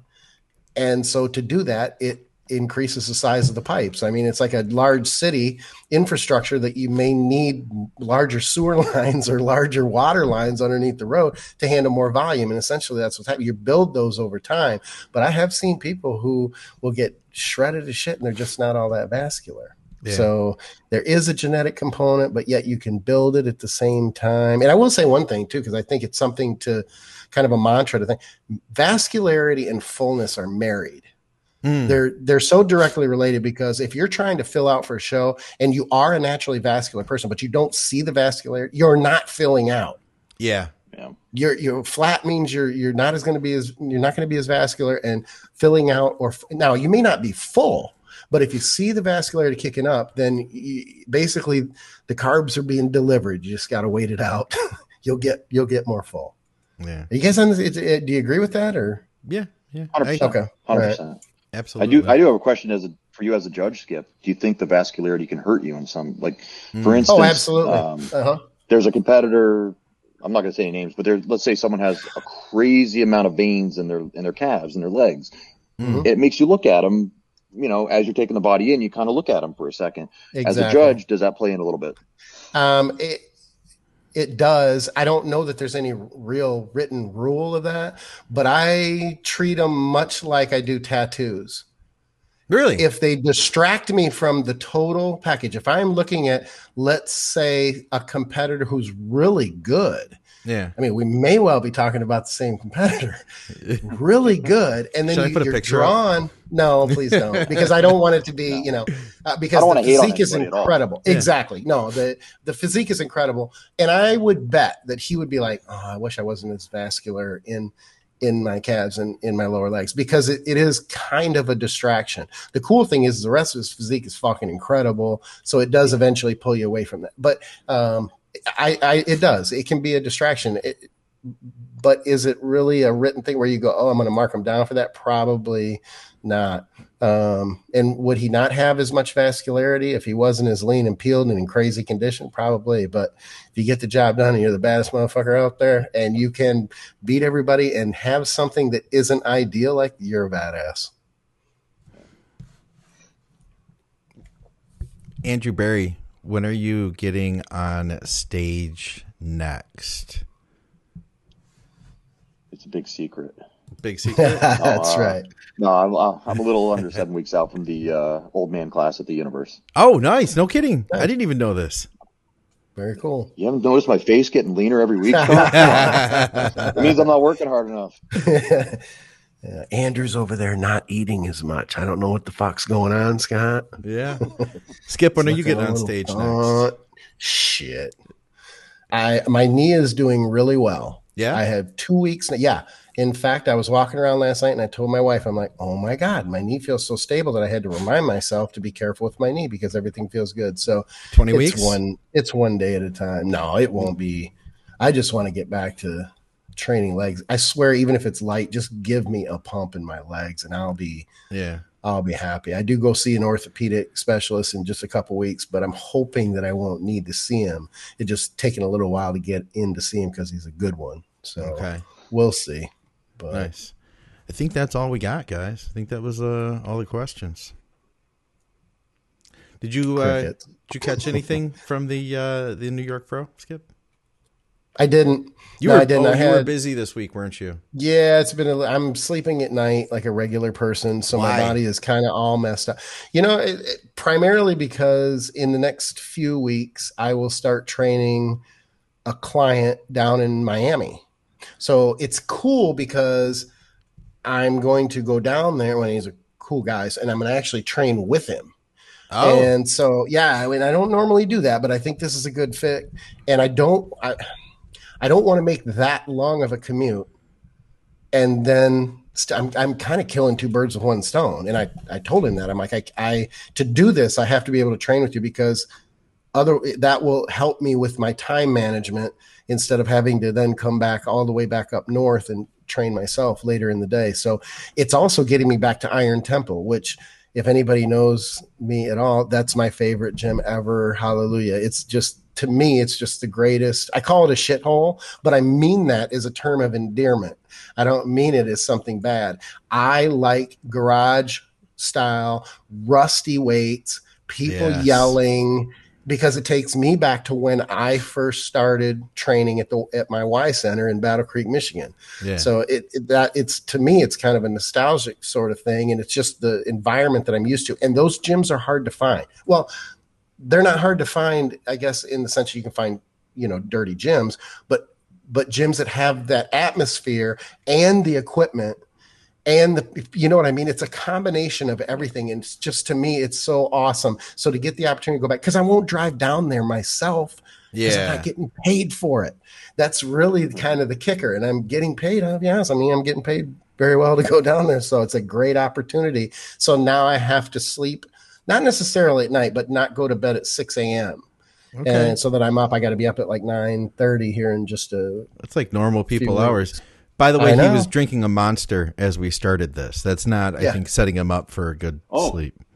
I just learned something today about those drinks. Or maybe it's the Bang Energy drinks. Rachel was just telling me some big study came out on them. You know how they say they have 300 milligrams of caffeine? Yeah. They only have 100. What? Oh, no kidding. They've had some major truth in advertising stuff that I think people drink them and they thinking that they're taking 300 milligrams. No, there's something to it because I feel it. Scott always talks about the placebo effect, right? Yeah. Isn't Scott always talking about the placebo? You've been fooled, I think people, Scott. Because there's some kids in my gym that'll drink 2 of them back to back. Yeah. And then they'll go home at 7 o'clock at night and go to bed. I'm telling you, there's something else to it because I'm sensitive. I will drink, and because I've tried. Like there was a point when I'm remembering it was when I first started coaching full time, and I would drink a Monster in the morning, and then I just ended up with a Bang, and I was like, "Oh, I'll drink this instead." I had a couple of them, and I got like anxious. It wasn't a good, like there was something more to it. I don't know if it's there's other shit in there. I wonder if that's what it is. So bad. I wonder if that's what it is. Yeah, I don't think they taste very good. That's just me. I cannot drink them because they taste so. They taste like chemicals. It doesn't taste right to me. I don't know. Yeah. We did have another question. The new fit equipment like that. Opinions on those things. The newbie. Oh, God, I asked my PT about this. I asked my physical therapist about this the other day, and she had never heard of it. And I sent her some Instagram posts, and she never got back to me about it. I don't know much about them either. Yeah, I don't know either. I don't, and maybe I've seen them, but I can't put the name with the equipment. I don't know what it is. It's the people like if say you're training quads, they'll put these pads on their quads and do like the leg extensions. And I think it's like the stim machine, the TENS unit. I think it's a really intense TENS unit. But I've only seen like really good pros posting pictures of it, saying they're having results with it. Like Dexter used it, and Brad Rowe was using it. Heather Grace. So again, I kind of go back at Armless too. Oh, really? Okay. Yeah, it's getting more popular now. Yeah, because I know Dusty's been using one. My friend Bill Toko, shout out to Bill. He's opening up this really cool gym here in Detroit. He has like a whole vision for it. It's going to be all Arsenal equipment. It's not a big gym, but it's a really nice setup with really cool pieces. Holy shit. Yeah, it's pretty badass. So all Arsenal equipment, and he's working on getting one of those machines there so that people, one more reason to draw people in. It's just going to be a training studio, by the way. This isn't even open to the public. Some people may be getting a key fob. And if you're friends with those people and you're in Detroit, then maybe I'll take you there. Don't mention his name, but it rhymes with Tot. Exactly. I know that guy. And I know that we have a listener. I believe his Instagram handle is Next Level or Nothing. I think that's right. He's in the Florida area. He's in Florida. He might be in Tampa actually. And he's a practitioner that uses this machine as well. Yeah, I just started following him last week actually, because he sent me a mess. He followed me, and so I was looking, and yeah, I know Yeah, exactly what yeah, you're he talking listens about. to all the shows, so I'm sure he's heard you talking here and everything. Nice guy. Now they use this too for injury stuff. He had shown me this video that he had of Phil Viz, where Phil's had a bunch of shoulder issues, and they used the newbie on him, and he said his range of motion was literally like fixed. It was better the next day. Or maybe it was like later that day. I don't know. I hope it works for injuries, but I hope it doesn't work for training, and I'll tell you why. Yeah, I I don't know where you're going want with to this. have to train with all these fucking wires hanging on. Because I'm not that coordinated. I'll be tripping and falling and swearing and pissed, and it'll take too long between sets because I'm putting all this shit on, or somebody's got to put it on because you have to be certified to put it in the right place. It just seems, on the surface, I'm going, it's overcomplicating. I hope this doesn't work. But maybe it does. There's already enough kids with like the tripods making videos of a one rep right. max with like 175 or whatever. I don't want to fuck with a resistance band or chains. I damn sure don't want to fuck with anything with cables and wires and everything else on it. So Ben is actually a chiropractor. He's using it. That's why he was asking our opinions on it. Nice. He knows more about this than we do. There's that. He says, I'm a chiropractor. Yeah, you're educated, Ben. We're Yeah. not educated. You're asking the wrong You're a people. doctor of chiropractic. Yeah, you're educated. You're a smart guy. He said that he's been using it and that he's seeing good results. That he's been. Here's this one. I'm treating her with knee pain and under firing quads. He said, check out. Okay, but is he using it? He's using it just for injury rehabilitation versus and under firing quads. Damn. So take a muscle that isn't like I need it for my back, for instance, like my lats. Maybe I could, you know what I'm saying? Check them out. Rod RI334 on the We need brand. to come up with pads then that don't have wires. We need wireless New Fit or Newbie. What's it called? Newbie or New Fit? New Fit. New Fit. Okay. I think there's two. I thought there were two companies, and I thought I heard they just joined together. Did Newbie they? and New Fit together. I thought I saw that. I might be because I looked one up a couple weeks ago because I've got an issue with my Terry's, and I was thinking about maybe buying one until I saw the price tag, and I'm like, probably not. Basically, You're not in Tampa, are you? Skip? No, I'm in West Palm. That's what I thought because he said I'll be in Tampa Bay on Wednesday if you want to try a free demo. Oh, I mean, it's 3 hours. The only thing is, I'll be in Tampa in August. That's right. I'd make that drive for Andrew. 3 hours? 3 hours? That's 3.5. Yeah, it just depends on the time of day. Yeah. I was at Fort Lauderdale last year at is it a Powerhouse gym up on the is that where you train in Fort Lauderdale? Oh, the Powerhouse. No, the Powerhouse in You know the one Galleria it's Mall. like on the top shelf. Yeah. Yep. It's not a bad gym. Not bad. No, it's I told you, I didn't even realize I'm sitting there and the guy's like, so what do you think about the place? You know, it's a pretty decent gym, huh? I'm like, yeah, it's a little too clean for me. Like, cause like you were saying, like I like the owner. So then I didn't realize it's the owner. So then I did like some of his equipment. It just looked a little too, what's that gym chain? It's very Lifetime Fitness. Yeah, exactly. Yeah. And it's a like, much richer clientele. The owners are loaded. The backstory is I got to be careful because I don't want to sound disrespectful, but it's very difficult in a where they are in a very rich mall to be successful with a gym. The kids' parents own like a chunk of this fucking mall, or they manage it's something to that effect. So they have a sweet setup, or they're building another one a little bit further south, down in Davie. But yeah, they have a connection that most people wouldn't have. And they're relatively young kids. Like you wouldn't think that they would own the place. They've been into Titan a couple times. He was younger than me. Yeah, exactly. He was younger than me.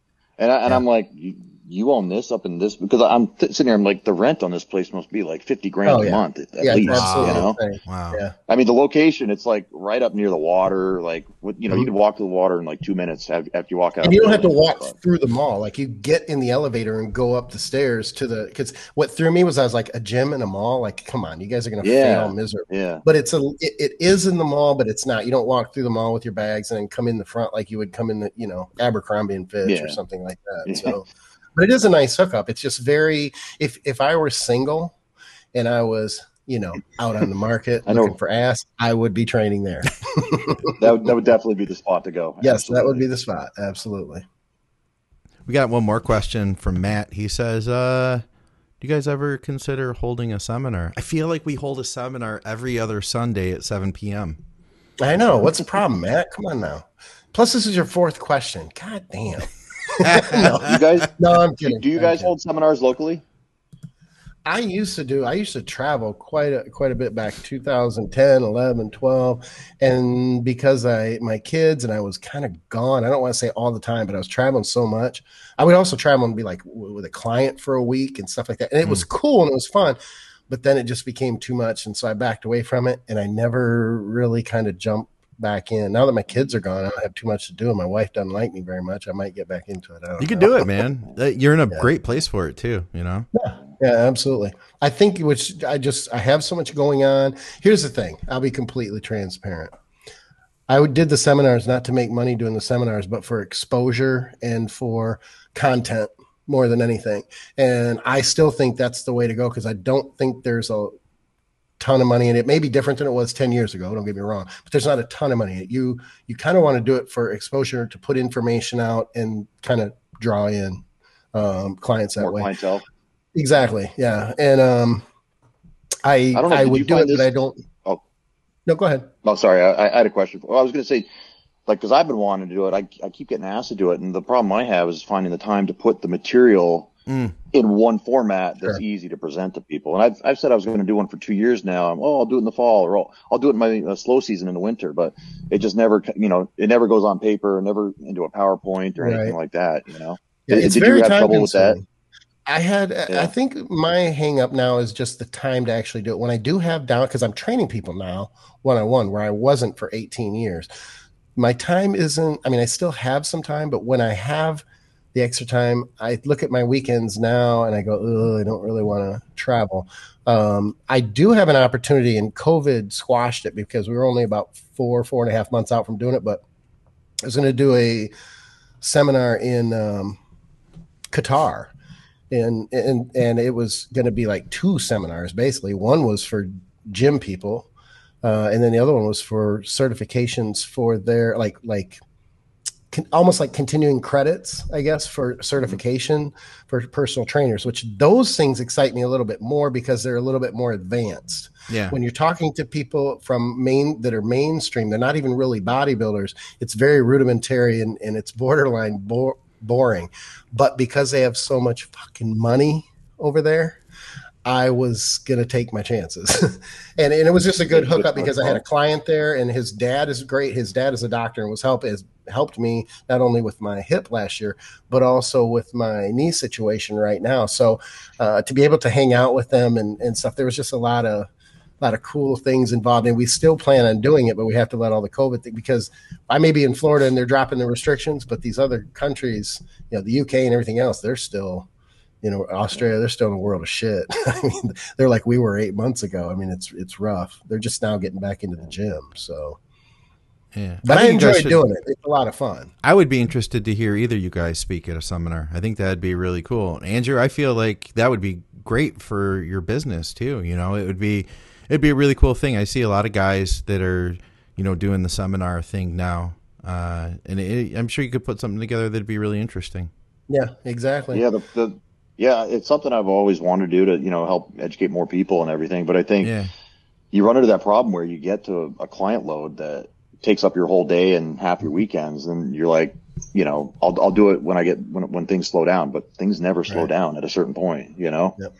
No, true. If you ever want to do it and you need somebody to do it with, give me a call because I would be glad to take part. I think the last one I had an opportunity was with Sandy Aragon and Carlos Rodriguez. They were opening one of the gyms in Miami, and I was locked in, and I had something like 3 weeks out that and I felt horrible because I had to cancel. But when I did cancel, it was 3 days ahead of so they had somebody else that was able to step in, and I felt a little bit better about it. But I had no choice. I can't remember what it was, but it wasn't good. It was something I had to to do, but they are fun. I'll tell you, here's the one drawback. Carlos Scott. told me You about might that. be- He's still really upset at you. Oh yeah. Oh, I was gonna say I thought maybe No, he I'm did. And I was kidding. like, oh I'm shit, totally really? kidding. Oh I'm man, totally I kidding. did. I felt bad because I was flattered that they asked me, and the gym was badass too. But here's the one downfall of doing a seminar. If you ever get a seminar, you always have that one fucking asshole, and you can see him coming in. It's not that big, but he's got a little tight, little sleeves are a little snug, but he's got a fucking notebook. And what he's going to do is he's going to scrutinize and he sits in the front every single fucking time, and he'll be hanging on your every word, but then he wants to try to blow you up during the Q&A anytime he gets a chance to say something. And so now, when I say now, I got to the point where I would say before I started a seminar, and I was light about it, but I was being honest. I would explain this, and I would say, if you're the asshole who's here to be confrontational and try to impress everybody else in the room, you might as well leave now, because I'm going to rip you to shreds. And that doesn't mean that they left, but at least if you're going to come at me, know that I'm not going to be nice about it, because it used to just drive me fucking nuts. We did would you call that a seminar we did at the Arnold? Not yeah, really. I mean, it was a podcast in the sense that we recorded it, but I'm sure that still, as far as information, it was seminar like, but we all kind of tag teamed it. We did a kind of a seminar, which was cool. It was the first ever workshop live podcast event at the Arnold Classic. We did that like literally at the Arnold Classic. We thanks to Mike Clay, best bar ever, we were able to secure a room there. And we ran that on Saturday. If we were to do that again, we did it Saturday morning. I would have done it after prejudging, Saturday afternoon. We should try to do something like that and see if there's maybe there's not. But we could do it again. If there's an opportunity to do it at the O or at the the Arnold. Are they running the Arnold late this year? Arnold is just going to probably be just a show, though. There's not going to be not the expo. Yeah. So and the cool thing is that bodybuilding nerds and us have a pretty good draw in the Midwest and I've got some good connections in Columbus, so that worked out well. It being in wherever things move, Santa Monica or the Olympia. Yeah, because they're talking about moving it. Yeah, and the Olympia, if that's going to be, in Florida. I don't have those same connections there. But, we could figure something out. That'd be cool. And it would be awesome to have us all together and do that kind of thing again. I got invited to speak at Swiss this past year, which was a huge honor to me. And then it didn't happen because COVID hit. No. And then it looks like Ken is going to hold.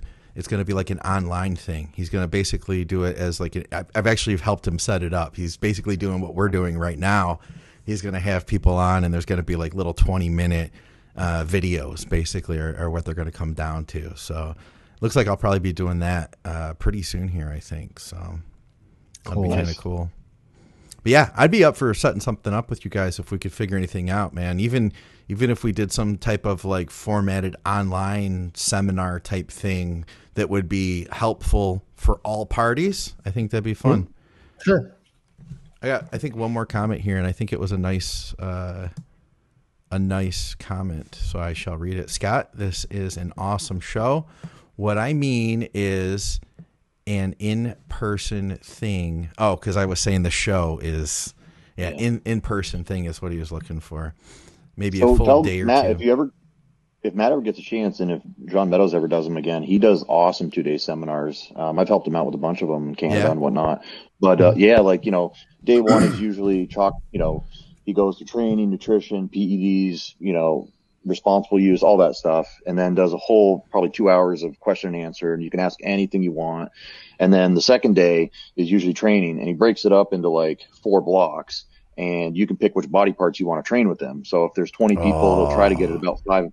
Well, one time we had everyone that was like, no, we want to do everything with you guys. So we just literally broke it up into A and B, and all 20 people came to A and we did an upper body workout, and then they all came, they went home, had lunch, and, rested a little bit. And then we did legs for a PM session and just beat the hell out of them over a full day. Wow. Thanks. And everybody got a ton of information. They got a ton out of it, new exercises, different techniques, all that kind of stuff. So did you video it?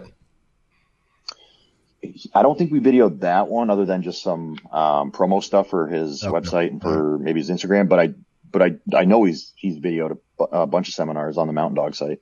Yeah. Yeah, I was there for a couple of them that he's done at the Arnold, but it was just like a 1-day thing. He did the one with Scott Stevenson and Eric Serrano, Yep. and then the year before that, it was just him and Scott. Yep. I picked some stuff up from that though. Like some of it, it's like I've heard John talk so much, I didn't think I'd learn anything, you know.